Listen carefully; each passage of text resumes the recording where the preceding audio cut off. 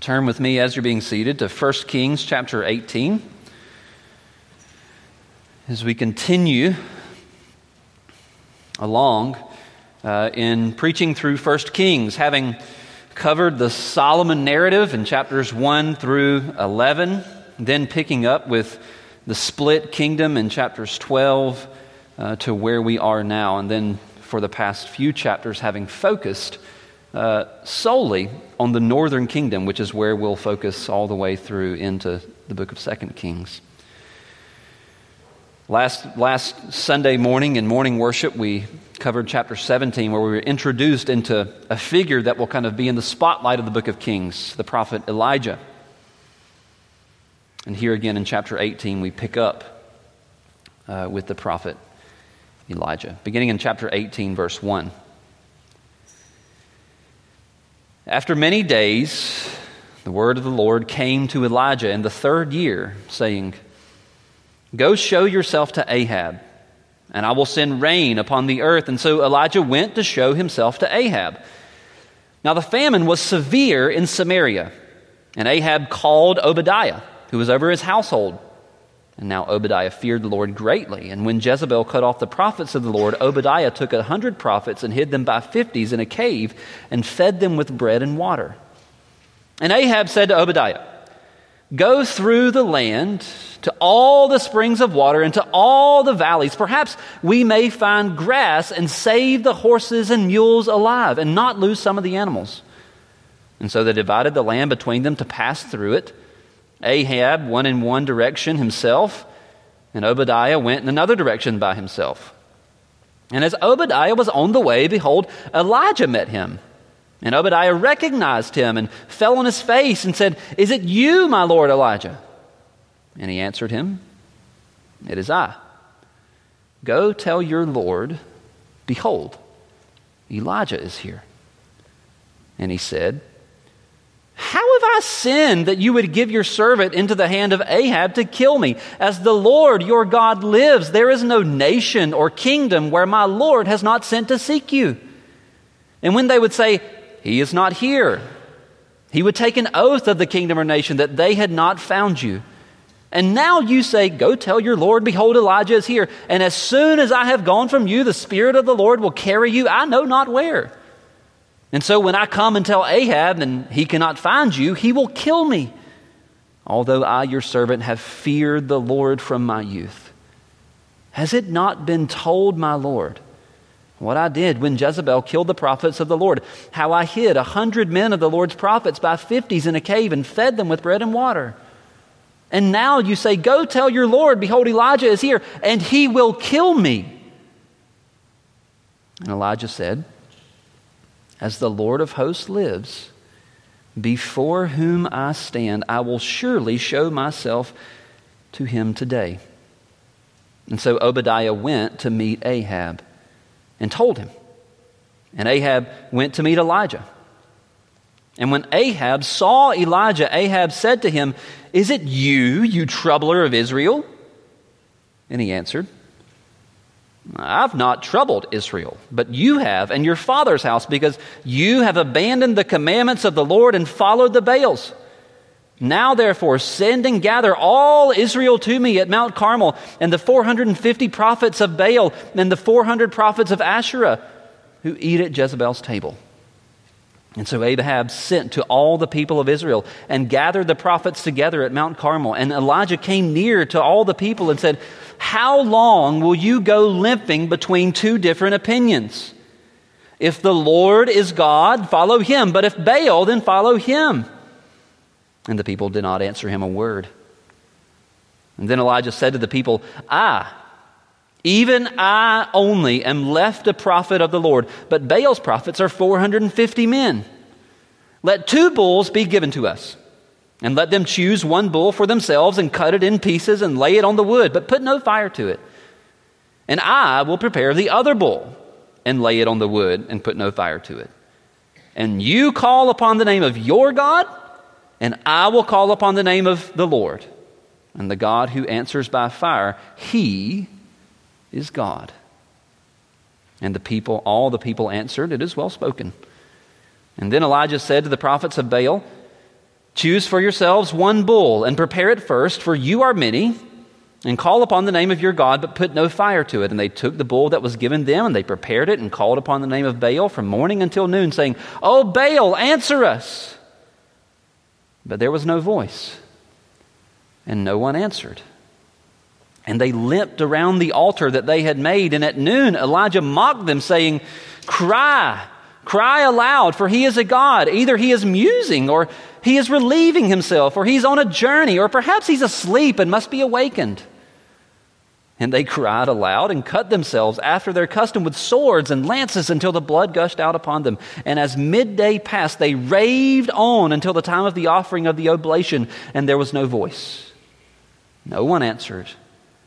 No one paid attention. And then Elijah said to all the people, "Come near to me." And all the people came near to him.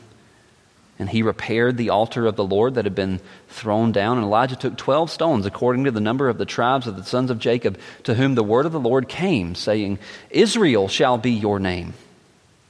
And with the stones he built an altar in the name of the Lord.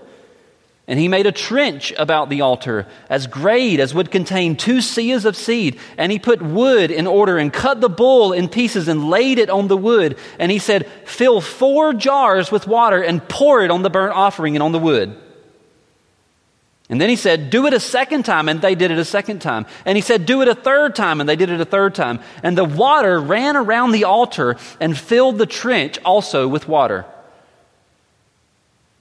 And at the time of the offering of the oblation, Elijah the prophet came near and said, "O Lord, God of Abraham, Isaac, and Israel, let it be known this day that you are God in Israel, and that I am your servant, and that I have done all these things at your word. Answer me, O Lord, answer me, that this people may know that you, O Lord, are God, and that you have turned their hearts back."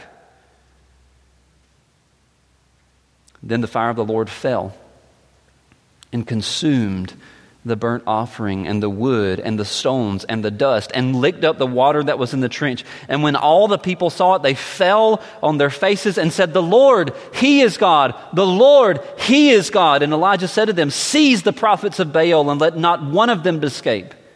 And they seized them, and Elijah brought them down to the brook Kishon and slaughtered them there. And Elijah said to Ahab, "Go up, eat and drink, for there is a sound of rushing rain." And Ahab went up and eat and drink. And Elijah went up to the top of Mount Carmel, and he bowed himself down on the earth and put his face between his knees. And he said to his servant, "Go up now and look toward the sea." And he went up and looked and said, "There's nothing." And he said, "Go again 7 times. And the 7th time he said, Behold, a little cloud like a man's hand is rising from the sea." And he said, "Go up and say to Ahab, prepare your chariot and go down, lest the rain stop you." And in a little while, the heavens grew black with clouds and wind, and there was a great rain. And Ahab rode and went to Jezreel, and the hand of the Lord was on Elijah, and he gathered up his garment and ran before Ahab to the entrance of Jezreel. Let's pray. Our Father in heaven, we give you thanks that you are the God of your people and that you are the God who has spoken to your people. We would pray now, Lord, that as you have spoken through the reading of your word, that you would speak through its preaching. Speak to our minds, yes. Help us to understand. But Father, speak to our hearts.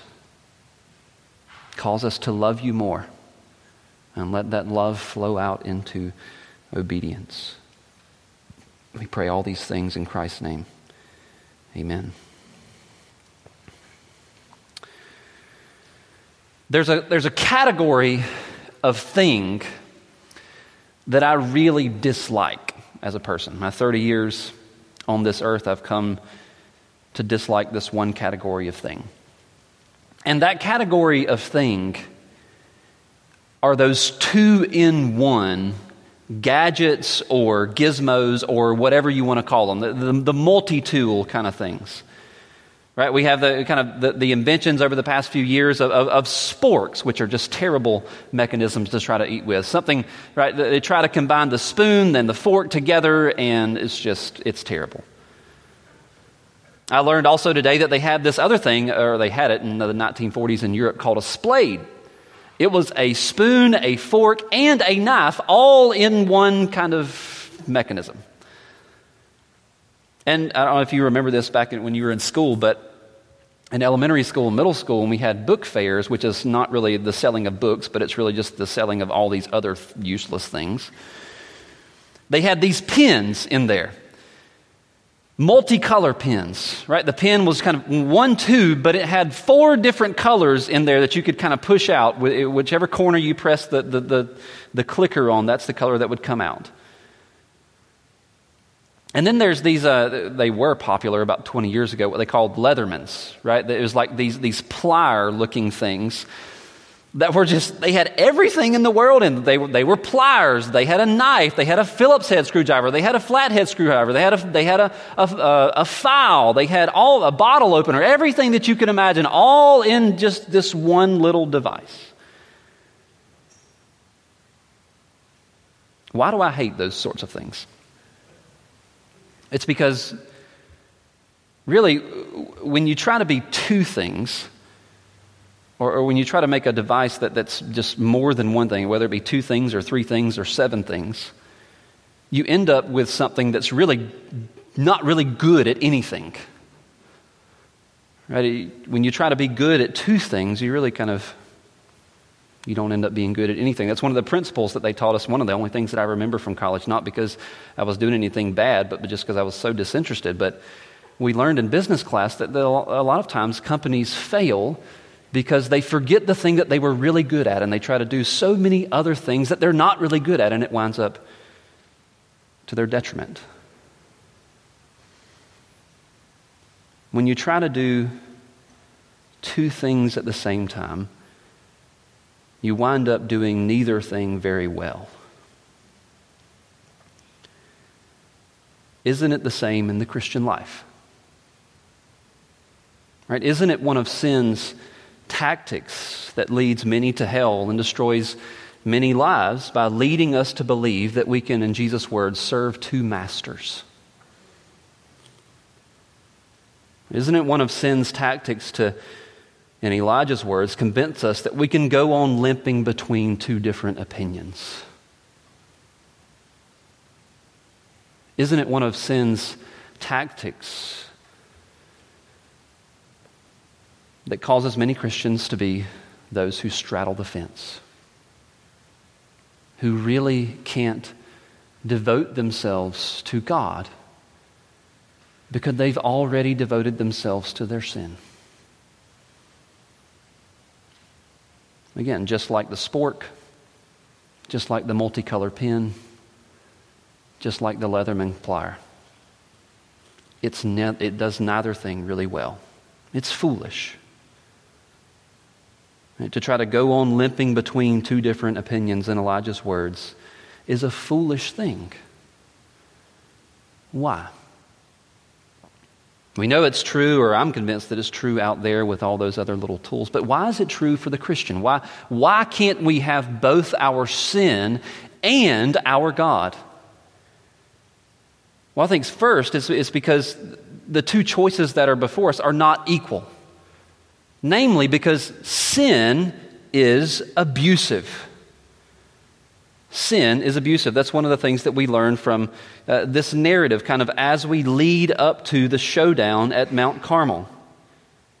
In verses 7 through 16, kind of after we're introduced into the narrative, kind of to set the stage, you remember back in chapter 17, verse 1, Elijah the prophet was used by God to go to Ahab and to pronounce a curse. Right? That there would be no more rain and there would be no more dew until the Lord said so. And so in chapter 18, verse 1, we kind of pick up 3 years into that curse. Right? There's nothing left to eat in Israel. The livestock are dying. And so Ahab tells Obadiah, his right-hand man, okay, let's go throughout all of Israel and see if we can find grazing land for our livestock, so that some of them may not die. And so in verse 7, we find Ahab on his trip, and he runs into Elijah. And he clues us in to what has been the situation in Israel for the last 3 years. And we learn that what Ahab and Jezebel have tried to do is to kill that which opposed them and caused them trouble, which is the same thing that sin does, right? Sin cuts us off from that which is good. Its tactic is to silence the word of God. We learn in verse 10 that, as we suspected in chapter 17, they have indeed hunted him down. Elijah was used by the Lord to go and to pronounce this curse, which would have been a good thing for Israel to hear. But instead of hearing it, what do they try to do? They try to kill Elijah. In verse 10, Obadiah says, "As the Lord your God lives, there is no nation or kingdom where my Lord has not sent to seek you." And when they would say, "He is not found here," he would take an oath of the kingdom or nation that they had not found you. Elijah has become the number one man on the most wanted list in the northern kingdom. Ahab and Jezebel want his life. And they want his life because he's been the one who's pronounced the word of the Lord to him. And we see this kind of this fear that Ahab and Jezebel have become prophet killers. We see it also evident in Obadiah. Obadiah says 3 times in this short little section, this short little paragraph, that he's afraid that when he goes to Ahab that he will be killed. In verse 9, that he said, "How have I sinned that you may give your servant into the hand of the king Ahab to kill me?" In verse 12, he goes on and he says, as soon as I've gone from you, the Spirit, he's scared that as soon as he goes back to Ahab, the Spirit of the Lord will lead him away, will lead Elijah away, and that when Ahab comes back, Elijah won't be there, and what? That he's feared that Ahab will kill him. And then again in verse 14, he says it. "And now you say, go tell your Lord, behold, Elijah is here, and he will kill me." This is what Ahab and Jezebel do. They kill prophets. Why do they kill prophets? Because the prophets speak the word of the Lord. The prophets are the one who confront them with the word of God, and which is really the only thing that would ever do them any good. But this is what sin does. Right? It cuts us off from the word of God that would do us good. Perhaps you remember as a child, I remember as a child, one of the first things that I did when I did something wrong and I knew it was wrong was go and hide. I remember this particular instance when I had a golf cart, an electric golf cart, and I remember I was doing a lot of things that I shouldn't have been doing. I was going as fast as it would go down a hill, and then I decided to turn the steering wheel as far as I could possibly turn it. Not being a physics expert at the time, the golf cart flipped over. And I remember, after I knew the golf cart was messed up, the top was all banged up and broken and no telling what else. I remember as soon as I learned that my father was coming home, the thing that I did was run upstairs into my room and lock the door.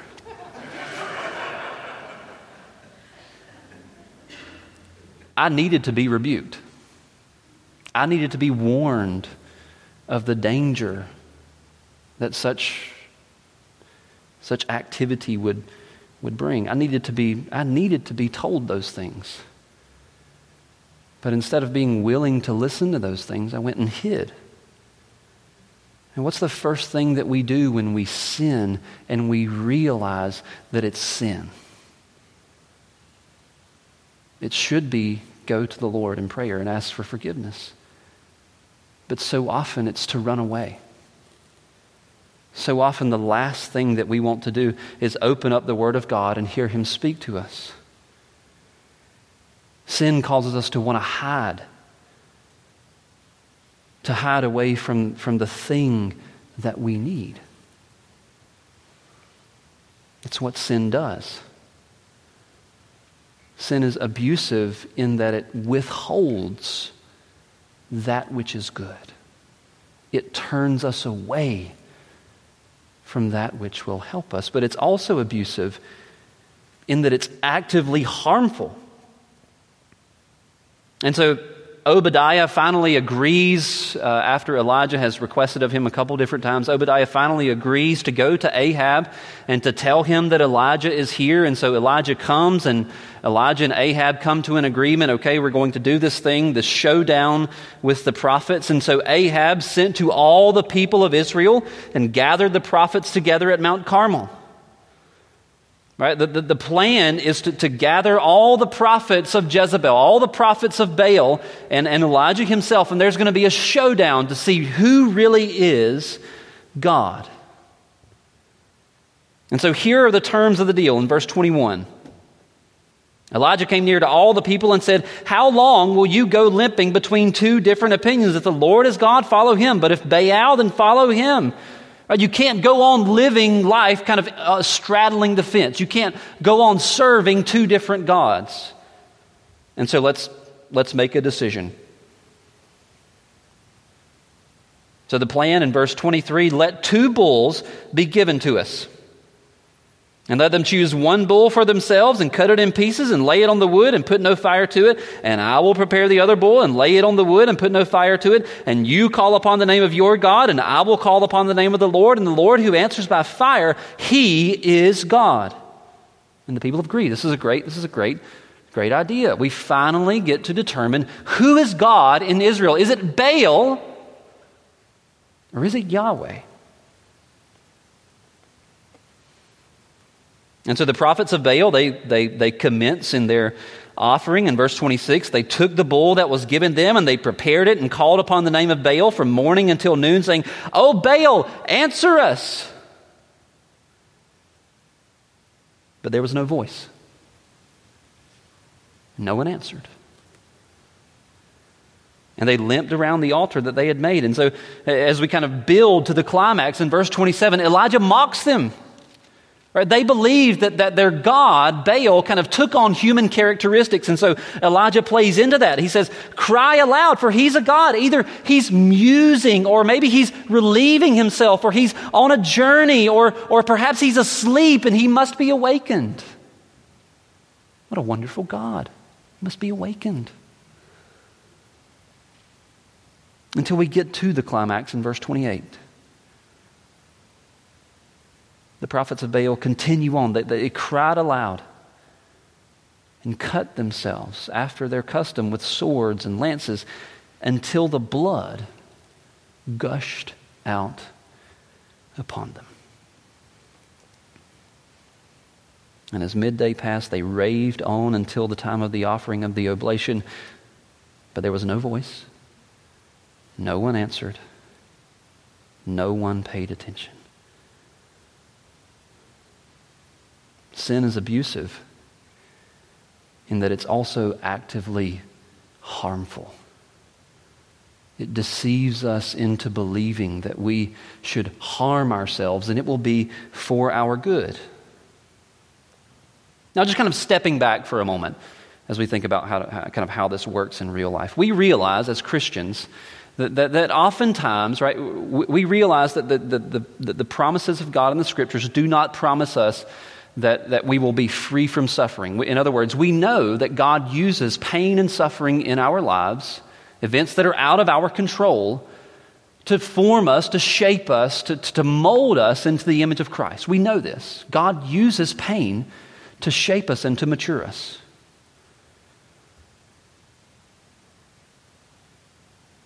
But we also know that not all the pain is out of our control.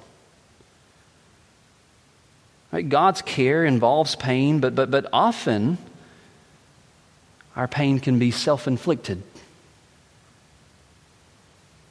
Right, sin, as we learned a moment ago, it not only withholds that which is good, but it also actively seeks to hurt. Right, sin deceives us in such a way that we actually hurt ourselves. Prophets of Baal cutting themselves until blood gushes out. And so it's fitting every once in a while to sort of take a step back and ask ourselves, kind of reevaluate where we are and what we're doing, and ask ourselves, why am I in so much pain? Perhaps it may be the hard season of providence that I've been given from the Lord. It may be circumstances that are out of our control. That's certainly the case. It could be. But as with the prophets of Baal, pain may be self-inflicted. Right? It may be because we are so hard-headed and we are so deceived by our sin that our sin is hurting us. That's what it does. It's abusive. It's abusive in withholding that which is good, but it's also abusive in actively seeking to hurt us. Sin causes harm. And if sin is abusive, we know that abuse is kind of comprised of at least two major elements, right? Abuse is comprised of the harm on the one hand, right? Abuse actually physically and emotionally harms its subject. But the other element of abuse is that it's deceiving. It's manipulative. It leads its subjects into believing, oh, there's nothing wrong. This is normal. This is fine. This is how things go. Sin is abusive in that it actively harms us, it withholds that which is good, but it's very good at hiding that reality from us. It's very good at hiding the reality that it's actually harming us. And we see this characterized kind of very plainly in this conversation between Elijah and Ahab in verses 17 to 19. Think of everything that's been going on. In chapter 17, verse 1, Elijah comes and he pronounces the curse. There will be no rain, there will be no dew until the word of the Lord declares it to be so. And the first thing that Ahab says to Elijah, is it you troubler of Israel? Right, this is coming from the mouth of a man who heard the Lord's curse with his very own ears. And from the mouth of a man who for the past 3 years has actively been king over a nation that is starving to death, insomuch that he has to ask himself and his right-hand man to search through all the northern kingdom to find a valley or a brook that would have any sort of moisture whatsoever, so that they don't lose not all but some of their livestock. If that's not a man that's deceived, I don't know what is. Elijah calls him out. I've not troubled Israel, but you have, and your father's house, because you've abandoned the commandments of the Lord and followed the Baals. Sin is abusive in that it causes harm, but it's also abusive in that it hides the reality of our pain from us. The same thing, as I mentioned a moment ago, is embodied in the prophets of Baal themselves. They thought that they were doing good. They thought that if they would just cut themselves more and spill more blood, then it would lead to Baal answering their prayers, right? It would be more of a spiritual thing if they would just try harder. But Ahab and Jezebel and their prophets are deceived to the maximum degree. This is what we talked about in last Sunday morning in Sunday school, if you were here. It's what Thomas Brooks called presenting the bait and hiding the hook. It looks so good. It looks so fun. It looks so nice. But it's so easy to be deceived into in hiding the pain. He used the illustration of Samson and Delilah. Right, we have the story of Samson and Delilah in Judges chapters 15 and 16, where Delilah herself, the most dangerous thing for Samson, but clothed in such beauty. Sin is the same way. That's the thing about sin. It's harmful, and it's very good at convincing you that it's not. Kind of like little small kittens. Right? They're cute and they're fluffy, but when you go to play with them and that playing kind of turns into what they perceive as fighting, the next thing you know, you've got clawing and scratching and blood. Sin looks so great. It looks so good. It conceals its danger so very well. And as we kind of think about how to respond to the abusiveness of sin, I think there are probably at least 3 different kind of categories of people. There are those who have been here before and never ever want to go back. There are those in the room who have been yoked to some indwelling sin before, and they've been brought out by the grace of God, and they never ever want to go back. They realize sin is an abusive partner, and they never want to go back. But there are those who've been here before, but perhaps have forgotten how abusive sin really is. And so the temptation is again to go back. And then there are those who are kind of in this situation now, who've yoked themselves to Baal, who've yoked themselves to one sin or another, and they don't know it and they refuse to believe it. The Word of God is illuminating for us the danger of sin. Naivety towards sin is how people get hurt. That's how lives get destroyed. That's how families get destroyed. That's how churches get destroyed. As we walk through life blind to the danger which sin comprises. We're blind to the fact that sin is destructive, and that is its number one attribute. And so the Word of God is warning us this evening.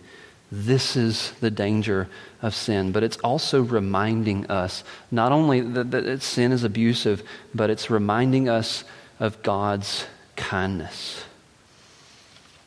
And particularly that God's kindness is meant to lead us to repentance. In contrast to the abusive nature of sin, God demonstrates his kindness in a number of different ways. As the prophets of Baal fail in their efforts to cause Baal to rain fire down from heaven and consume their altar or consume their offering, Elijah gets to work in verse 36. I'm sorry, in verse 30.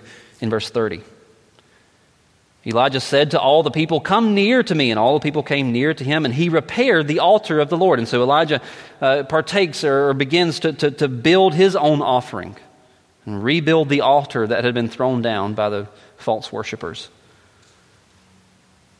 In verse 31, this is one of the most beautiful things in the passage. Elijah took 12 stones according to the number of the tribes of the sons of Jacob, to whom the word of the Lord came, saying, "Israel shall be your name." And with the stones he built an altar in the name of the Lord. God demonstrates his kindness first and foremost in reminding his children who are yoked to this false god of who they really are.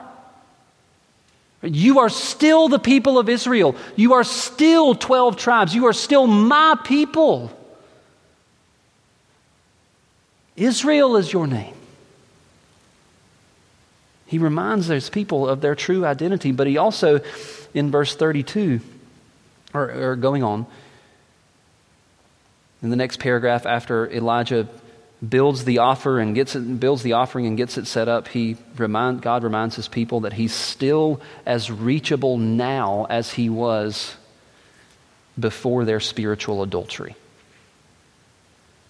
Verse 36, at the time of the offering of the oblation, Elijah the prophet came near and said, O Lord God of Abraham, Isaac, and Israel, let it be known this day that you are God in Israel, and that I am your servant, and that I have done it all these things at your word. Answer me, O Lord, answer me, that this people may know that you, O Lord, are God, and that you have turned their hearts back. There's no cutting, there's no extra spiritual exercises. The man has built the altar, he's put the offering upon it, he's wet it down 3 times, and he's prayed. In verse 38, the fire of the Lord fell and consumed the burnt offering and the wood and the stones and the dust and licked up the water that was in the trench. Elijah prays, and God consumes the offering and everything around it. God is still as reachable on this day as he was before his people yoked themselves to the false god of Baal. God also shows his people that his power is unrelated to odds. It's unrelated to probability. In verse 22, we're told that the prophets of Baal number 450, and Elijah is the only prophet left in all of Israel. Odds would say more prophets, the God will respond. The more prophets, the more God will respond. And God shows himself to respond just singularly to Elijah. And then in verses 33 to 35, not only does Elijah prepare the altar and prepare the offering, but then he wets it down with 4 jars of water 3 different times, such that the altar itself is soaked and there's a trench of water that is filled up around it.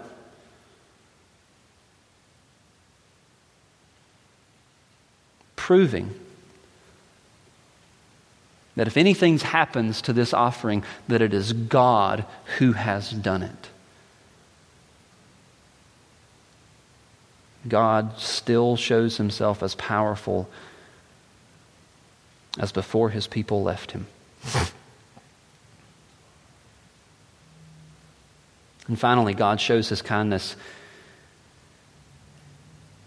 in his patience, in his mercy, and in the abounding of steadfast love, that this event is even happening in the first place. The people have broken covenant with God. Right? They have failed to take care, to uphold their end of the covenant. And so God would be righteous. He would be justified in writing them off. But at the climax of their spiritual adultery, and at the climax of this curse that it seems obvious, has not yielded any fruit whatsoever. It has not yielded any fruit in bringing his people to the realization that he is God and that Baal is not. God brings things to a head in this showdown between himself and Baal. He demonstrates his patience and his mercy and his steadfast love for his people in the fact that this event ever happens in the first place. And not only this, but that he also brings rain. It's subsequent to him winning the showdown with Baal. He not only wins that and consumes the offering and obviously shows himself to be God by the fire raining down from heaven, but he also sends the rain, just like he said he would. Chapter 17, verse 1, it will not rain, it will not dew upon the land until I say so. God has said so, and it has happened. God's kindness has been demonstrated to his people to the end that it might lead them to repentance. Right? God has given them no reason at all not to repent. He's given them every reason under the sun to come back to him. He's shown them who is God. He's shown them that he's still their God. He's shown them of his power. He's shown them his mercy and his grace and his patience and his steadfast love. He's demonstrated his kindness that he might lead his people to repentance. And so this evening, whichever category you may find yourself in, whether it be that as you look back upon your life and you realize there was a season where you were blind as a bat and yoked to some indwelling sin that you couldn't fight yourself, and God delivered you from it, and you realize that and you never want to go back again. If that is you, then realize that God is good, that God is kind, and that sin is abusive. Right, for those of us who have been here before, right, we know that we were at one point in time yoked to this indwelling sin and we could not be delivered from it, yet God in His grace delivered us from it anyways. But yet we've forgotten how abusive sin really is. And the temptation to go back seems to be cropping up. Realize that sin is abusive, but God is kind. And for those of us who are yoked to some sin or another in the here and now, and we don't know it, or maybe we just refuse to believe it, know that sin is abusive, but God is kind. And so don't go on limping between two different opinions. Don't be a Christian that straddles the fence. Be reminded that of two things in particular as we close. Number one, that sin must be killed. It can't be tolerated. Sin must be killed. Slaughter it by the brook Kishon, as Elijah slaughtered the 450 prophets of Baal. Gouge out its eyes, to use Jesus' language. Cut off its hands, to use Jesus' language again. Sin must be killed. But also know that God's kindness is meant to lead you to repentance. You confess with the people of God in verse 39 that the Lord, that He is God. The Lord, He is God. And return and enjoy all the blessings that are yours in Christ. Not least of which is everything that you searched for in sin in the first place, the contentment, the joy, the satisfaction, the being loved, the provision. But also know that in Christ, returning to Christ and forsaking sin leads to you being less miserable, because you have a clear conscience. Let's pray. Father in heaven, as we confessed not too long ago, we realize that original sin has corrupted our hearts, which proceeds and leads to actual sin, where we sin against you and we break your law, but yet, oh Lord, you are kind to your people. And you have been kind to us in Christ, having taken upon Himself the wrath that was due our sin and clothed us with His perfect righteousness. We look forward to glory. We rejoice in fellowship. And we give thanks for the hope that we have in Christ Jesus. In His name we pray. Amen.